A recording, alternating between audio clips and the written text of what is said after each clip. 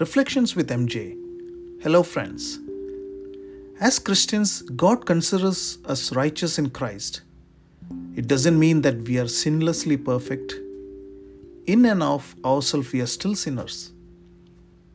But by our faith in Jesus, His righteousness is now imputed or transferred into our account. This is the heart of the gospel. The Protestant reformers used the Latin phrase simul justus et peccator, which literally means simultaneously righteous and sinner.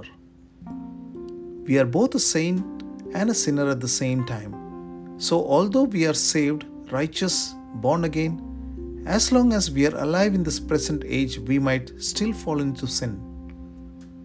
The good news is that whenever we sin, if we confess our sins, He is faithful and just to forgive us our sins and to cleanse us from all unrighteousness.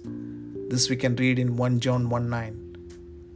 For this reason, in the Lord's Prayer, Jesus teaches us to regularly confess our sins to God, who will freely forgive us our sins as we have forgiven those who sinned against us. To Jesus, the entire life of a believer must be a life of repentance. Not just repenting once at conversion. At conversion, we repent and we are justified. This is called justification. But daily we are to purify ourselves. This is sanctification, just as He is pure.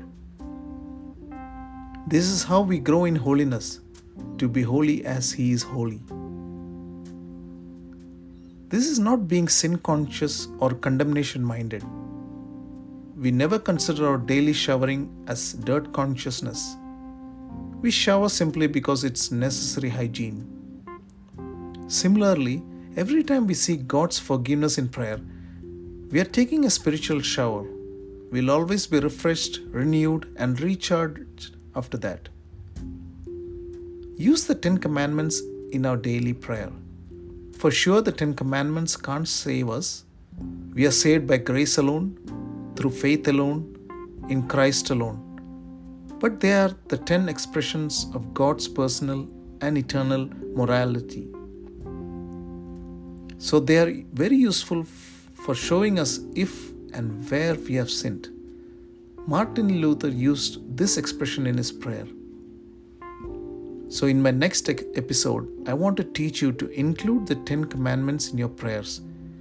And I would like to invite you to pray them together with me.